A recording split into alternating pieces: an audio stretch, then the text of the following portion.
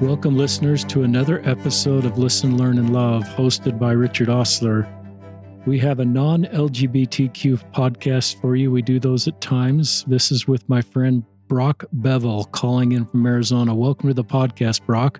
Hey, thank you, Richard, for having me. Brock's going to tell his story about being an undercover police officer in the Mesa, Arizona department, and he will talk about a shooting that he experienced in 2001 and then being run over in 2002, which led to his retirement from the Mesa, Arizona Police Department, and some really difficult things that then came into his life. Brock is alive, and he is alive to tell his story. And he's a married father of 7 kids, 2 grandkids. He's a member of the church, grew up in Scottsdale. And I think he'll talk about the podcast he hosts and the things that he's doing. And with a lot of my guest listeners, I don't really know their story before they share their story. So I will be joining you and hearing Brock's story for the first time. But I just have a hunch this story will help all of us. And Brock's already one of my heroes for his willingness just to talk about really complicated things and things that have come into his life. And he's been able to navigate through and now bring hope and healing to others. Is that okay for an introduction, Brock? Love it. Thank you. That was a great introduction. So I will just turn it over to you to start wherever you want to start. And thank you for having me. And my goal for reaching out to you is I've listened to other of your podcasts. I have a sister-in-law who absolutely adores your podcast. I've got a dental office in Mesa who loves your podcast. And we have experiences for a reason.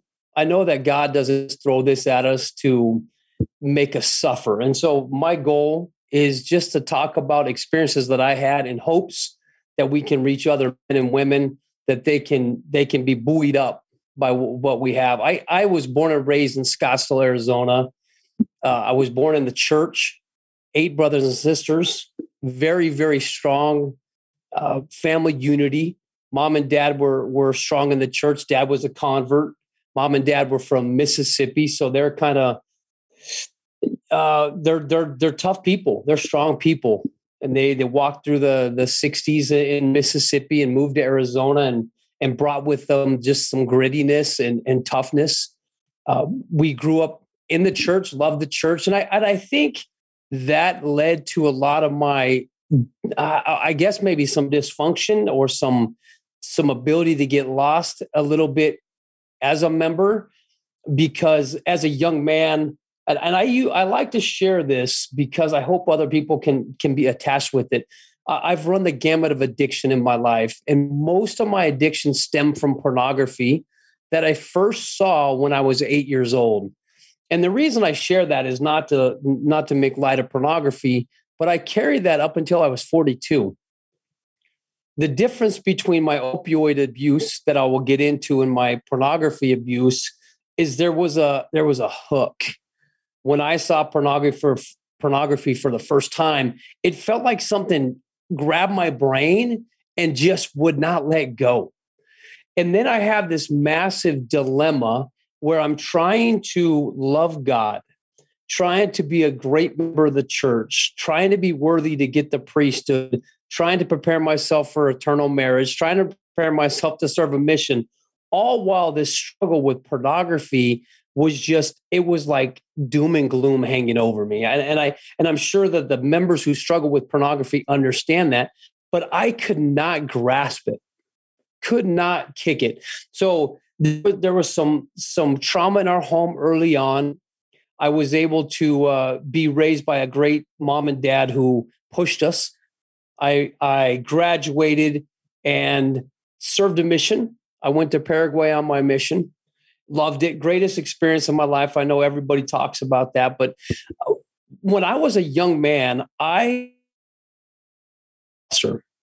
I remember I was probably going through my dad's closet. And in the very back of his closet, there was a suit that was covered by a bag.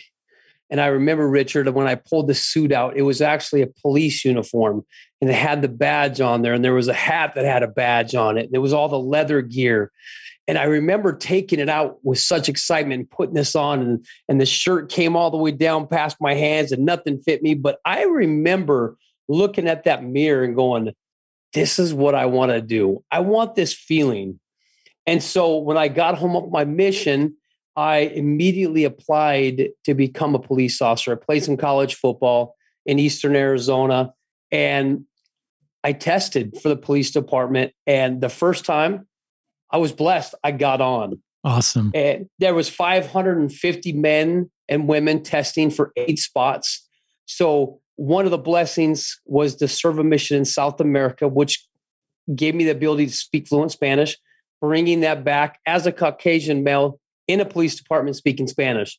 So I think that was probably one of the hooks that gave me a hand. And so, Richard, I like to tell a little bit about the police department, that I didn't like working patrol. You see these guys in police cars and they're driving around, they're taking traffic accidents and they're going to people's home for domestic violence. I automatically, early in my career, realized I did not want to do traffic. I did not want to do those neighbor dispute calls and babysit adults. What I was drawn to, because of my past, was drugs. I loved arresting so-called, in quotes, bad guys that were carrying drugs, because I felt like they were killing people. They were hurting families. You know, when you as a police officer see a traffic accident involving a guy with a DUI and he kills the family, that's tough, especially when you're not raised in it and you don't understand the chemical hook that alcohol and drugs have. And so I started developing this disdain for individuals who use drugs and alcohol. I mean, I was like, it made me mad. And let's fast forward into the scene that you talked about when I was in a shooting. This was December 27, 2001, 2 days after Christmas. And you know what a DUI task force is, when all the officers are focused on those days, DUIs. Well, long story short, our officers got behind a guy in a high speed chase. He drove all over the valley, came back and pulled right next to a high school and flipped a U-turn in a cul-de-sac. And so we did a felony traffic stop on him. And during the time, he was calling dispatch and he was telling her, listen, I'm not going back to jail. This will be my 5th DUI. I can't do it. And I remember my brain thinking, man, this is 2 days after Christmas. How can you be so abundant that you can't function and make good decisions? Bottom line, he gets out of the car and we do everything textbook. We taser him, we beanbag him, we hit him with pepper spray, we let the canine bite him twice, and he just stands there. And he makes the decision to get back into his car or his truck, his big Z71 truck, doesn't drive and comes at us. And I have to shoot him through the windshield 2 days after Christmas and kill him. Wow. And Richard, I remember pulling this guy out of the vehicle and putting him on the ground. And he because of where we had to shoot him, it was his face, because we had to shoot through the windshield. He was in a closed, confined cabin, right, from the vehicle. Right. And I was so angry. I was so mad, thinking, who are you, man, that you would make me and these other officers kill you? Like, what is it about this alcohol? What is it about these drugs that will make people just lose their minds? And so it was interesting that I was angered by it. And so let's fast forward even 3 months later, and I was involved in a traffic situation where I'm going to give a lot of our LDS listeners some good intel here. Most of the confidential informants that we used were street level prostitutes, because they were on the streets. They knew everything going on. And so this prostitute gave us some information that there was going to be a drug deal. The drug deal was coming in from a mom and her 12-year-old daughter. The mom was agreeing to sell her daughter for sex in exchange for drugs. Now you have kids. Most people out there who are listening have kids, and you're thinking, wait a minute, how can a mom get to a point to where she's okay selling her daughter for drugs, for sex? right? And what happened was she showed up. The drug dealer showed up. The drug dealer goes to get the girl out of the car, and we come in and stop the scene. And mom doesn't want to go to jail, of course. So she throws her car in reverse and runs over my partner and myself. Wow. My partner was caught under the car, breaks his back. I get my right foot caught, break my ankle. I return, blow my knee out. She hits me right in the knee. And again, all these thoughts from the shooting, from this incident being run over, I'm like, it just invigorated me and fueled me. And so because of my injuries, I had multiple surgeries. And I remember the first day going into the doctor said, Brock, you're a police officer. You'll never get hooked on these things. And so he was prescribing me opioids. And so in the back of my brain, I'm like, listen, I'm not like them. I'm not a drug addict. I'm a police officer. I wear a badge and I'm the thin blue line and all that stuff. And I got it figured out till I didn't. And I come into the police department and they said, hey, because of the nature of your injuries, we're retiring you. You're not fit for duty. You can't come back and work. And Richard, what happened was at that moment in time, I lost who I was. Wow. I lost my identity. And those same struggles that I struggled with as a youth of feeling worthy and feeling part of a team and feeling like I could do it, I went from living a life of like Nitro Circus to being home now, changing my kids' diapers, helping my wife, doing dishes. And it was like a totally different life. It's not that it's a bad life being a stay-at-home dad. It was just different than what I was used to. And so I went through this massive depression. And because, Richard, I didn't know who I was. And I want people to understand that, like, even though I was a police officer and I was fueled by that, and that was my drive, it didn't identify me. And so I started abusing the opioids, and I noticed the more opioids I took, the sensation of being angry and depressed went away. So I could use more and more and more until the point that I felt addicted. And so that process lasted 10 years. It cost me a marriage. It cost me massive time with my kids, loss of trust with my kids and my ex-wife. You know, who wants their husband to care of himself? And so that was a big fight that I got into. And so I'll just fast forward to my rock bottom. I was in my room, and just like I always would, I'd walk to the medicine cabinet, grab an opioid, take it. And here's what you have to understand is I didn't have to lie to anybody. I could show them the scars on my body and say, look, man, you don't understand. I've been run over. I have had massive surgeries. It's okay for me to take these. But that was the ploy. And plus, because I worked undercover, I knew how to lie. I was the most maniacal person, and I could hide everything until I couldn't. And then on this occasion, I went into my bathroom, opened my medicine cabinet, popped the pill, closed it up, and shut that door.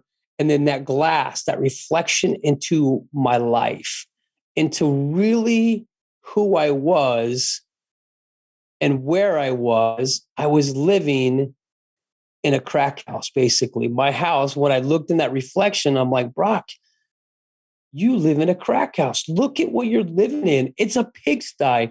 But my pills were perfectly placed. I knew how many I had, all the numbers on the pills. So if I was ever getting low, I could respond to the doctor, hey, doc. So I'm an A-type personality. That infuriated me. So I ripped the cabinet open, grabbed all the pills, opened them, and dumped them all in that toilet and then flushed them. Wow. Now, massive, that was a bad thing to do. You don't, please, for anybody that's listening, that's like, I want to overcome opioids. That's not the way to do it. because there's now processes where doctors help you detox off the withdrawals. You don't have to cold turkey it, but it's what I needed in my life. And Richard, what happened was I made the decision. And now if I had scuba diving gear and I could have got myself down in those toilets and in those pipes, I would have taken them out and used them. That's how scared I was. Now I'm going to be blunt with you about the withdrawal process and the detox process. I was in my bathroom 3 days and I have the water running and I'm throwing up and I'm going through like these flu-like symptoms, the worst pain. I felt like my skin was on fire, like someone was burning my face. And I was throwing up so hard that I thought my backbone was going to come out my mouth. Wow. And I defecated myself. I urinated myself. Like it was vile. At day 3, I remember saying, okay, now this is where I made the wrong mistake. I'm like, okay, God, listen. Okay, I'm going to tell you right now, you need to get me some power so I can get out of here. And if you do, I'll change my life. And I remember hearing his voice and he said, Brock, you haven't even begun, because if I let you out now, you're going to go get a pill, take a pill, and you're going to feel better. And in the back of my mind, I'm thinking, oh my gosh, God knows me. He knows my thoughts, because that's what I was thinking, Rich. All I wanted to do was to be out of pain for just a moment. And so I'm like, okay, if he's really here, if he knows what's going on, he's present, I'm doing this. I'm going to go all the way. I'd already gone 3 days. I'm going until he says stop. And so I stayed there. I stayed in that bathroom for 7 days was my detox. Wow. Before I had enough, I mean, I would get up and shower and turn the cold and hot. And it was horrible. And anybody that's listening understands the fear of detoxing, because it is so painful and it can kill you. But on the 7th day, and there's no symbolism between the Lord and I and none of that, but on my 7th day, I remember being at that point of humility. And I said, okay, God, I'm not making any deals with you, but you know how I'm feeling. I can't do this any longer. Like, I want you to take my life right now. Like, let's just end this, because I can't do this. Or give me the power to walk out of this bathroom and be different. Let me be different. Let me change other people's life through my story. And I remember having that conversation with them. And so it was an immediate agreement between God and I. And after 7 days of sitting in the bathroom, this power that I've never felt before in my life came into my body.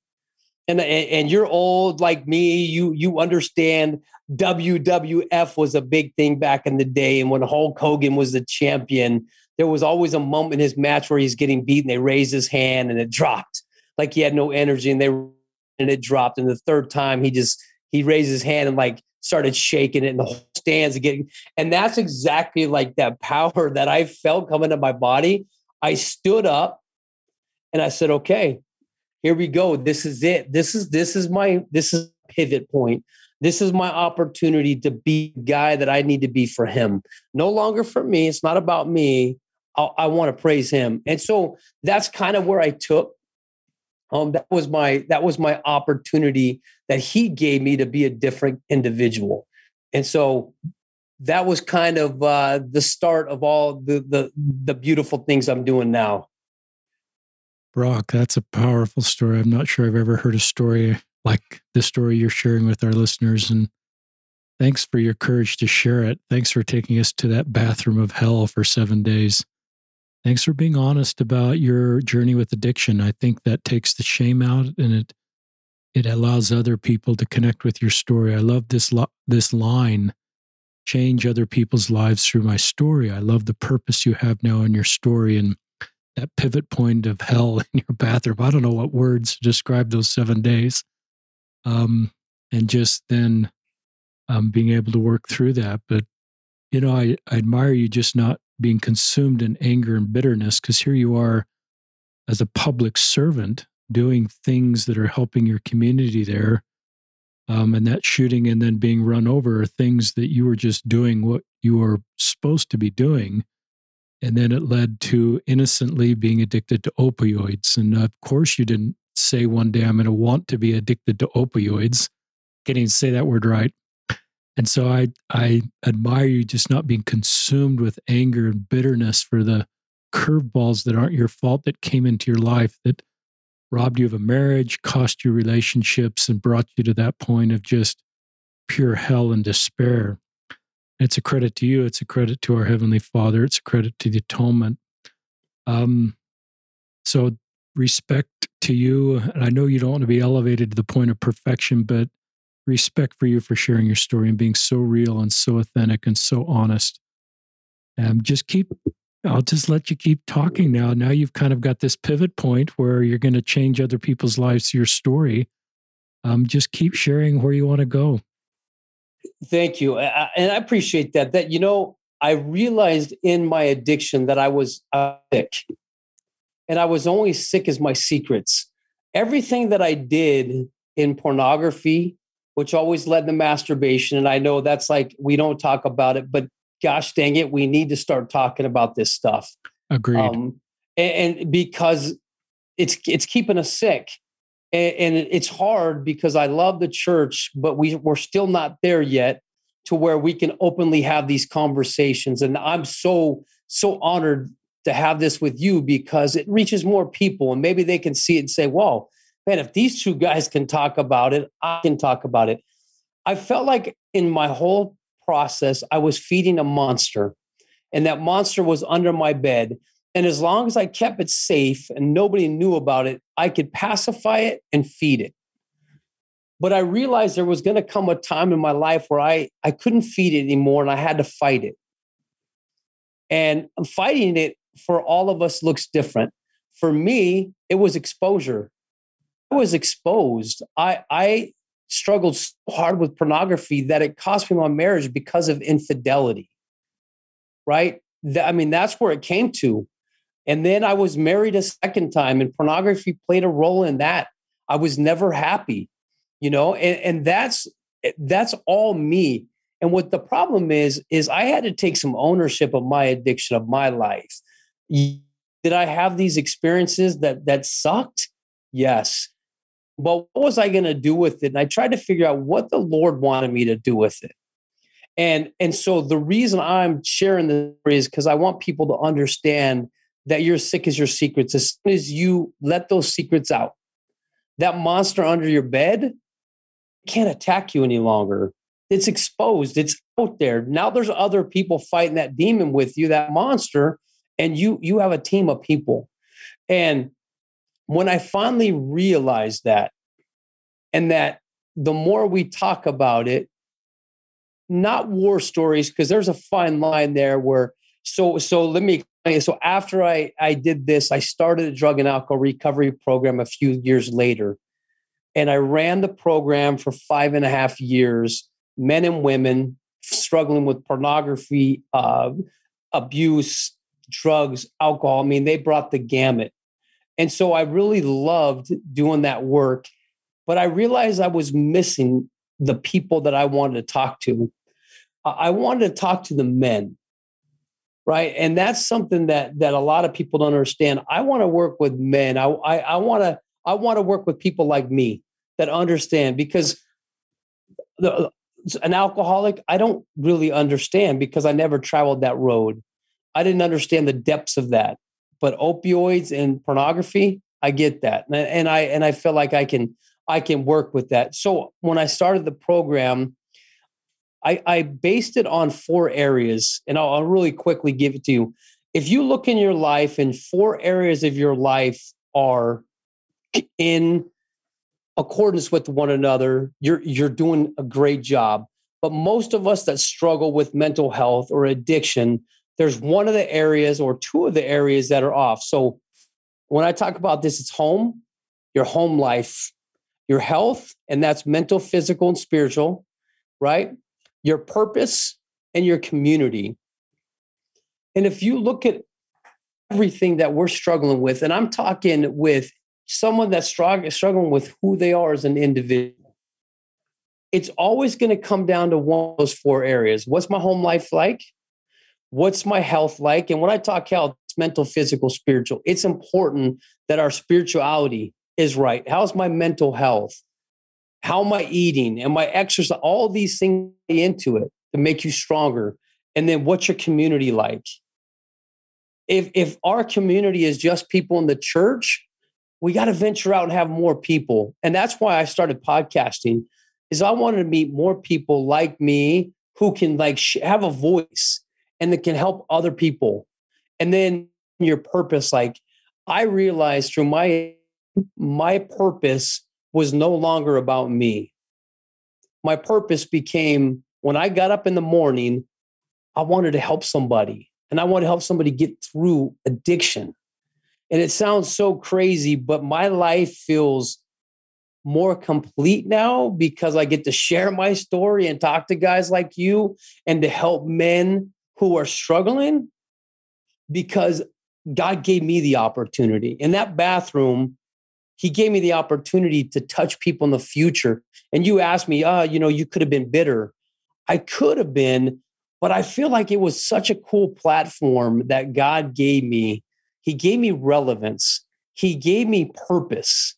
He gave me a new identity. And those things I had lost in active addiction, that 10 years was black.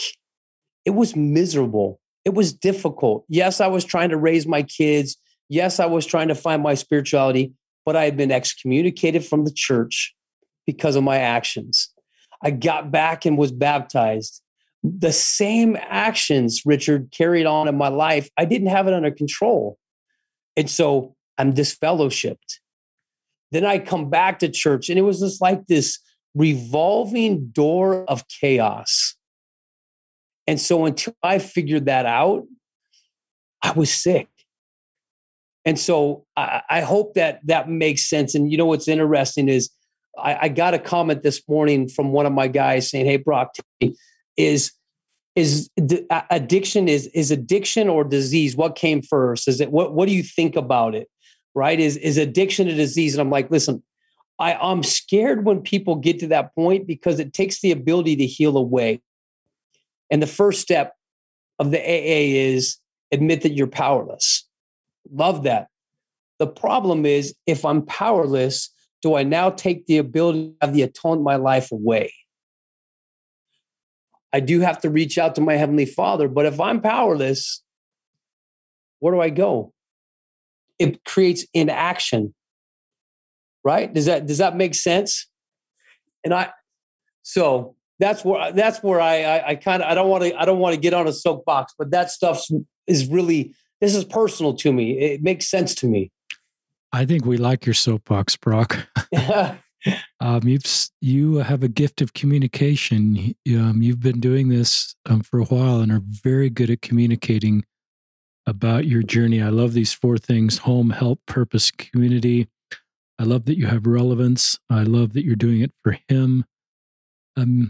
You have learned so much and have walked such a unique road. You are in a position now, as you're doing and have been doing, to help people in a unique way that probably wouldn't be possible if you hadn't walked this road. It's not theoretical. This is not a grad school in textbook studying opiates and porn and being run over. This is frontline real life experience that then I think gives you the ability to heal other people and give other people hope because they know you're talking from first experience. I love some of these visuals. You're this monster under the bed, and as long as that monster stays under the bed, you're feeding the monster. But if you bring it, and that's sort of shame, you bring that monster out from under the bed and bring it out into light, that shame kills the monster, or light kills shame. And as I look at you, listeners, I can see Brock on my screen. There's no shame with Brock. There's no arrogant pride either. There's just real humility of who he is and real peace about who he is and his ability then to heal others. I'd love to have you talk about your podcast. I'd love to have people connect with anything you're doing. Podcast, just share with our listeners what you're doing so they can connect with you. I appreciate that. I'm super blessed. I want to say that first of all. I run a podcast called Chase the Vase. It's the name of my business. It's on Instagram and Facebook. And you can find me anywhere on that. And on that, we talk about real situations. We speak with recovering addicts, police officers, first responders, those who are battling, those men who can teach us about being gritty and how to overcome obstacles. And the second one, you may have heard of a few of these names, but I work with a man named Max Hall, yes, who's a BYU graduate, Arizona Cardinal. We run a podcast called The Agents of Recovery. Max Hall and Blue Robinson, who's a therapist in Utah who runs Addict to Athlete. The three of us get on once a week, and it was actually a revelation, if you want to know the truth. I interviewed Max Hall and Blue Robinson on my own podcast. And when I got off, Heavenly Father, and this is the true story, tells me you need to do a podcast for men, that you can have men topics and reach out to real men out there who are struggling, but you need to find the two guys. And so immediately Blue and I connect, and I just throw him out, Blue, would you come on a podcast with me? And he's like, sure. And I said, hey, I got to find one more guy. That's what God wants me to do, which is crazy that he's guiding that. And then I interview Max, and as soon as we're done talking, like, you're not going to believe this, but God wants me to have you on my podcast, and we're going to call it Agents of Recovery, and you, Blue, and I are going to do it. And he's like, absolutely. And it's been the funnest. It's been an amazing journey with just three men who have all experienced addiction. You know, Max experienced a heroin addiction after BYU, so that's been fun. And that's kind of segued to what I'm doing now. I work with men, it's called the Stripling Warrior Challenge. And you can find that online, www.Stripling Warrior Challenge. And I take them through a 5-day boot camp journey and teach them how to deal with early stages of pornography, how to identify if you're addicted to it, and really just go to work. And I believe, and maybe Richard, you can speak on this. I honestly feel like trauma in our lives are fueling a lot of our addictions. What came first, the chicken or the egg? If you ask me that question in addiction, trauma always precedes addiction. I don't know many people that said, hey, I just started smoking weed and I loved it and never had past trauma or things that they are medicating themselves for. So those are the kind of deep dives that we take in our program.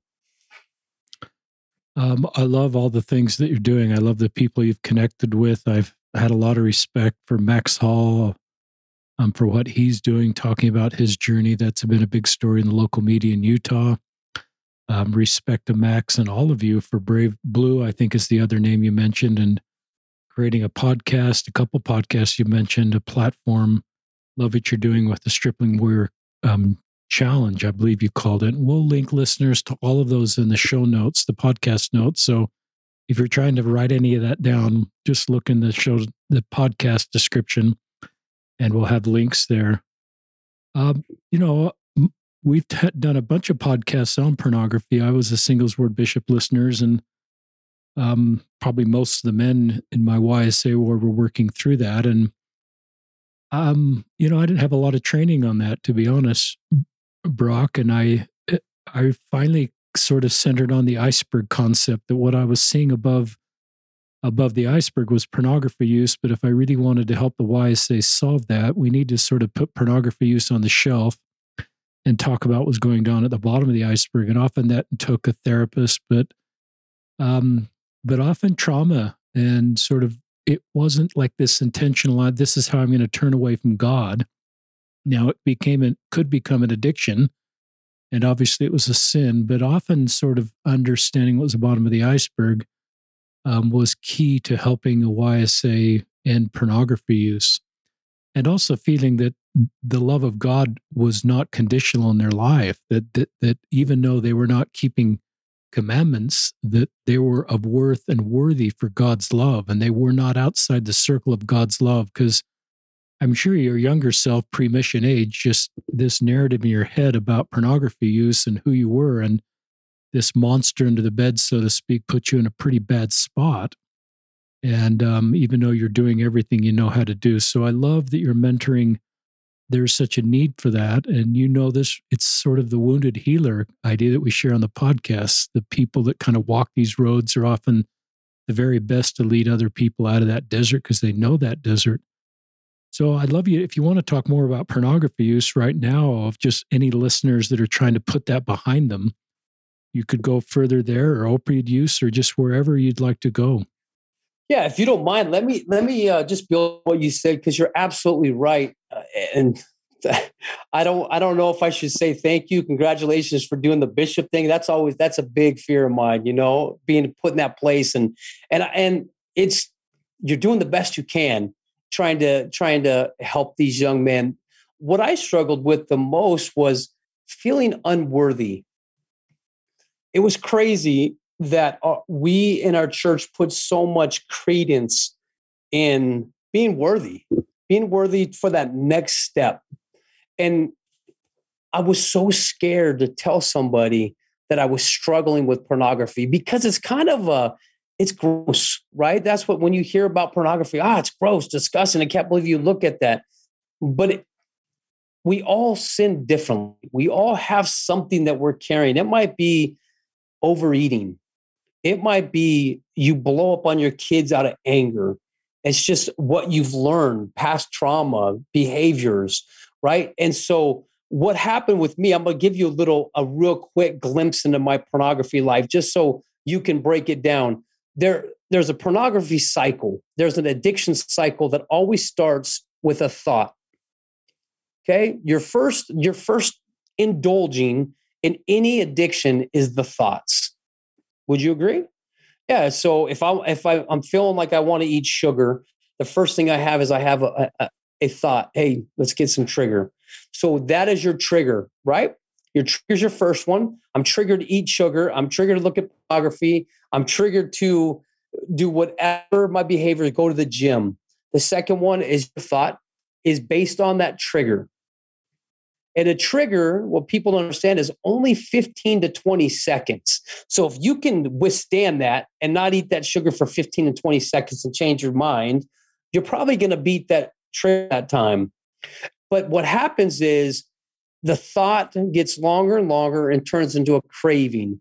People don't really understand there's a difference between a trigger and a craving. And the difference is a craving has a physical change in your body. Like when you start craving sugar, you can kind of taste it in your taste buds. Or if I put a lemon here and cut it in half, start squeezing it, you're going to feel that in your glands. Be like, oh man, I can totally tell what you're saying.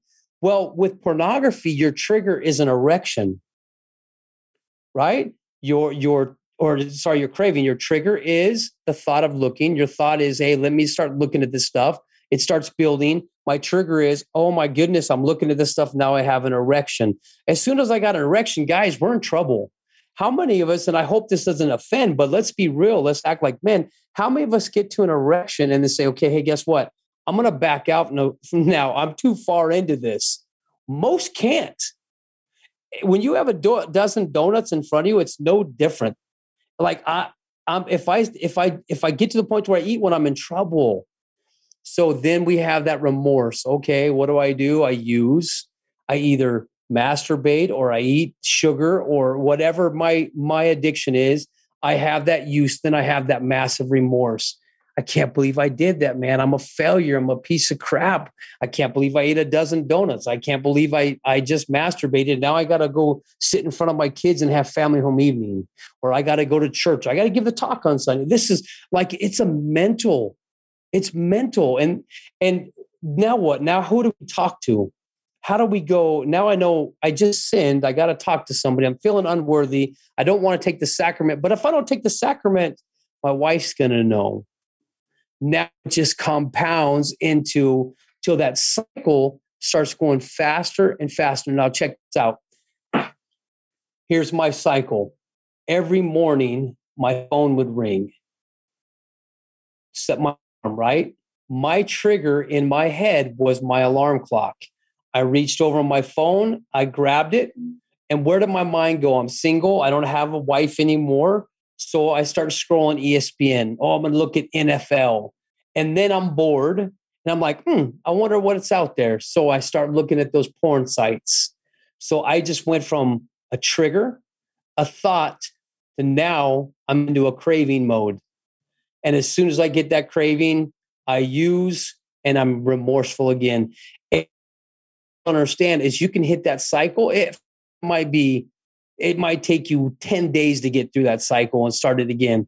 But as soon as you start getting into pornography use, that cycle goes faster and faster until you may be looking at pornography and masturbating 5-6 times a week. And then you're to a point you're like, how do I break this? I'm just pacifying it. And so that's where it gets kind of scary. And then the attachment with church and what do I do? How do I come worthy again? Who do I talk to? Do I tell my bishop? Can we work through it? Does he have the skills to work through it? And so, Richard, it's just compounds, and it's a scary demon. But what's funny is my opioid addiction, when I was ready, it was easy to overcome. I made the decision. I had that relationship with Christ, and it was over. When I walked out of that bathroom, I haven't touched it since, and I'm almost January 11th will be 12 years. Wow. But the pornography continued. And when I dropped the opioids, my pornography use started spiraling because I just transferred that opioids into pornography. And so that's a scary distinction right there. I love you being so honest and frank. I think men need to have honest, frank people in their life to talk about this in a factual way. And you have a gift for that. And I think that's great. And I think it mentors us that need to be talking to others about it to talk about it in similar ways. And it's very helpful for those that are working to put porn use behind them, just to have a pretty direct, factual discussion. Because my guess is it resonates with them and they're just saying, he gets it. He knows how I feel. He knows the cycle. He knows everything about this. So he can help me walk me out of this challenge. So, and it's interesting that your pornography use increased after the opioid because there's still sort of this cycle going on that still needs to be. So just, you could talk more about putting this behind you after the opioid, or you could talk about anything you want to talk about. Yeah, I really question, and people don't really understand why it spiked. It's you transfer your addiction, and most people that have an addiction or dual diagnosis or dual addictions understand this process. And what I realized is my addiction cycle was the same. It kept being reciprocal, and I realized that I could repeat it for something more positive. So in my life, I tried to take the gym and implement it into the same way that I was using pornography or opioids, because to use opioids took a lot of time. To look at pornography takes a lot of time. So if I could dedicate that time to those things, can I transfer that into something else in my life? So what's interesting is I started utilizing that in my professional life with my men and women who are in the program. So this is an interesting segue for you. We know about behavior modification. The military uses it every day, correct, to make them soldiers. And so in my program, I mandated that our men and women would go to the gym, and we CrossFit 3 times a week, 6:00 in the morning. And these men did this saw massive gains, did amazing. But as soon as they were done working out in the 6 months, they didn't continue when they went home. And I was always baffled by it. I'm like, wait a minute. I've changed their behavior. They're no longer using drugs. They're in the gym. They're working out. They're looking better. They're feeling better. They've changed their eating habits. But all I did was change their behavior for a time. Now, you can stop looking at pornography for a time. People go years and not use drugs. People go years and not use alcohol. And then you hear about these relapses. So you may have changed your behavior, but have you changed your nature? has the nature of the person of you. So when I walked out of that bathroom, my nature had changed, not my behaviors, not my drug use, not my pornography use, but my nature towards the drugs. And I slowly was able to change that nature into pornography. And I did that by, in my personal way, was developing a relationship with Christ. I realized that when I started using pornography, my relationship with Christ suffered dramatically. And if I could implement him in my life as a addiction or new behaviors or a nature change, my life would there become better. And so my triggers, I started turning on music that would empower me. I started listening to the Book of Mormon when I traveled. And I know these seemed like, oh, these are so trivial things. To me, they weren't, because they were filling the gap that I used in my active addiction. So I hope that kind of explains a little bit. It does. It's very helpful. And I love this nature. And that's sort of the bottom of I hope it's okay. I use the bottom of the iceberg because that works for me. But I guess at the bottom of the iceberg with opioid, you change your nature. And so the top of the behavior at the top of the iceberg, opioid use, ended. And that's what you've done with pornography, is you change your nature about that through the things you're talking about. So there was no need for pornography use, as you really change the core of you using Christ.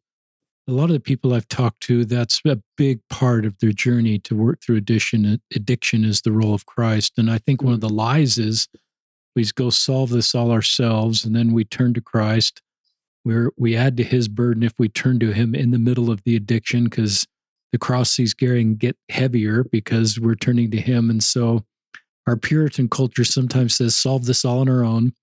And then we'll sort of represent ourselves to the church or our family or Christ when we're done. And I love the way in the middle of the addiction, in the middle of the story, you're turning to Christ and recognize that he wants to take our burden. He's already paid the price and he can handle it. And I love the simple things you do, but the powerful things you do to manage the triggers, and so that your nature is changed. Very, very helpful. So we're kind of in the last 10 minutes, but I'd love to just have you share whatever you'd like to share in the next 10 minutes. Yeah. You just hit the nail on the head right there. You talk about the love of Christ, and when I start talking about this, Richard, I got to be honest, I get emotional sometimes. Good. But we missed the most important step. We almost missed the magic in our recovery, in our journey. What I realized, and you just said that Jesus Christ suffered for us, and when he died on the cross, and when he took the atonement, and he did the atonement for us, he took upon us everything. And I had got to a point in my life where I kind of became angry at him. Growing up, I had some trauma. Okay. And I remember thinking, man, why did I have to go through this? My sister's experience, I saw it in the home. And it was difficult, but we kind of put it behind us and we grew from it. But the problem is, if you don't heal your past, if you can't heal what's behind you, those things that are pushing us to use, these pornography and opiate for me was a medication. It was the only thing that made my brain slow down and make me feel comfortable. And people that have trauma, when we're using it for a reason. We're using our medication for a reason. We want to kill it. And until we confront it, until we talk about it, until we get past it, we cannot heal. And the only way we can heal the past is through the love of Jesus Christ. And that might sound like, all I got to do is turn to Christ. That's all you got to do, because he wants to take it from us. He didn't want you to experience those incidents when you were a child. He didn't want you to experience. And I'm living with incidents where I'm having infidelity for no reason. I wasn't unhappy totally. I could have made it through. I had all these other demons, And the only thing that would quash the chaos was and more text messaging and more chaos. Like I felt like if I had all these lines of communication with other women open, I was at ease. And that to people that don't use, they're thinking you are a nut. But that's what was happening in my life. I had ventured so far from Jesus Christ and the atonement that a lot away. And when the closer I got to him, the more powerful the adversary got. And so that's where that struggle, that's where you're changing from a nature to from a behavior to nature. And that's what people have to understand is it's not easy to overcome these addictions, but we have to.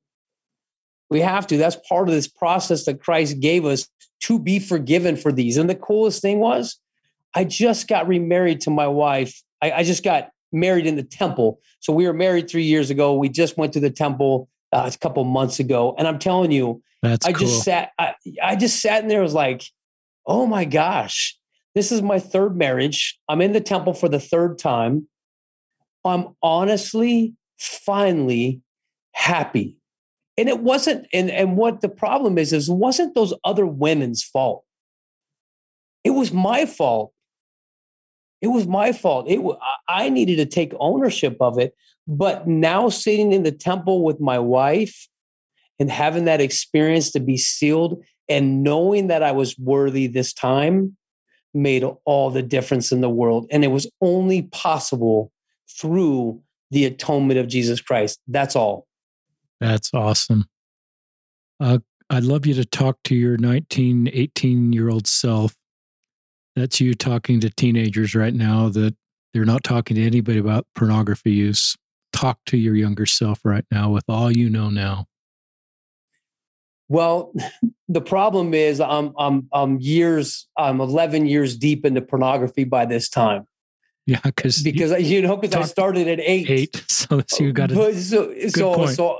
I gotta talk to him. But this was when I was on a mission. My 19-year-old self. It was probably the best self that I was in the time, and that's what I always went back to. I was like, why was it that I could use in pornography for those 2 years? But as soon as I got home and started feeling pressure and stress, my medication was pornography. Like it didn't make sense to me.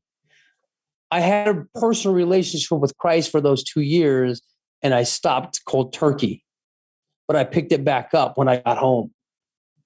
And so if I was to talk to myself today, I would tell him the basics things. Get back in your scriptures, because that's the first to go. Start fasting with purposes. Start going to church and taking the sacrament worthily. And prepare yourself to find the right relationship. It's not what you see on the TV screen. It's not what you see on your phone. It's not what you see in the magazines.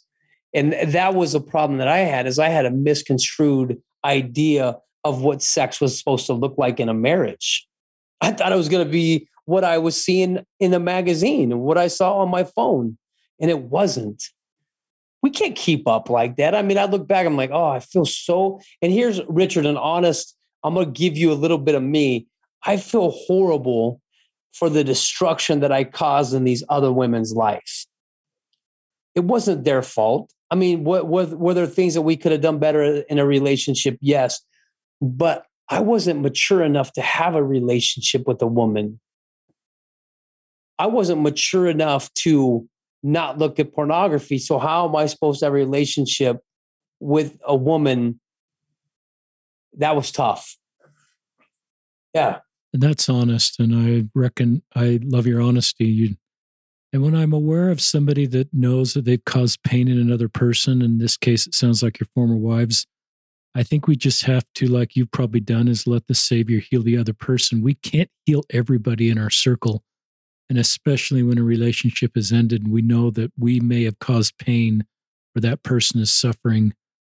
And I think we just have to let the Savior heal the other person, recognize that person as a children of heavenly parents. I'd love you to talk to yourself in the bathroom that 7 days of hell on, maybe day one or day two, and you would probably never believe on day one or day two that you are where you are right now. But I'd love you to talk to your younger self in the bathroom, because there's maybe some people in the bathroom right now that are going to do what you have done. Talk to your younger self on day one or day two or whatever the very worst day was. Ooh, man, I have never been asked that question. And that's a real assessment. What would I would tell him, you're not going to die. I remember there were moments in that bathroom I'm like, this is it. This is how I'm going to die. My family, they're going to find me in here naked. They're going to find me in here with this cold shower running. I'm going to be on the floor dead. And it's going to be a long time after, because I had alienated everybody. Nobody was coming to check on me. And that would be one thing, is rebuild your relationships. I had alienated everybody in my life. Nobody was coming through that front door to save me. Nobody knew I was in that bathroom. That's a scary disposition when you in your life get so far removed from relationships because your addiction kills it. So first thing I would say is go find those people who love you and grab onto them, because they're the ones that are going to get you through it. The next one is your Savior. Like, even though I felt alone, he never left me. In day 3 and day 7, he talked to me. And I know people are like, oh, Brock, you were so sick. You were hallucinating. Listen, I know what that feels like. I know the voice that I heard.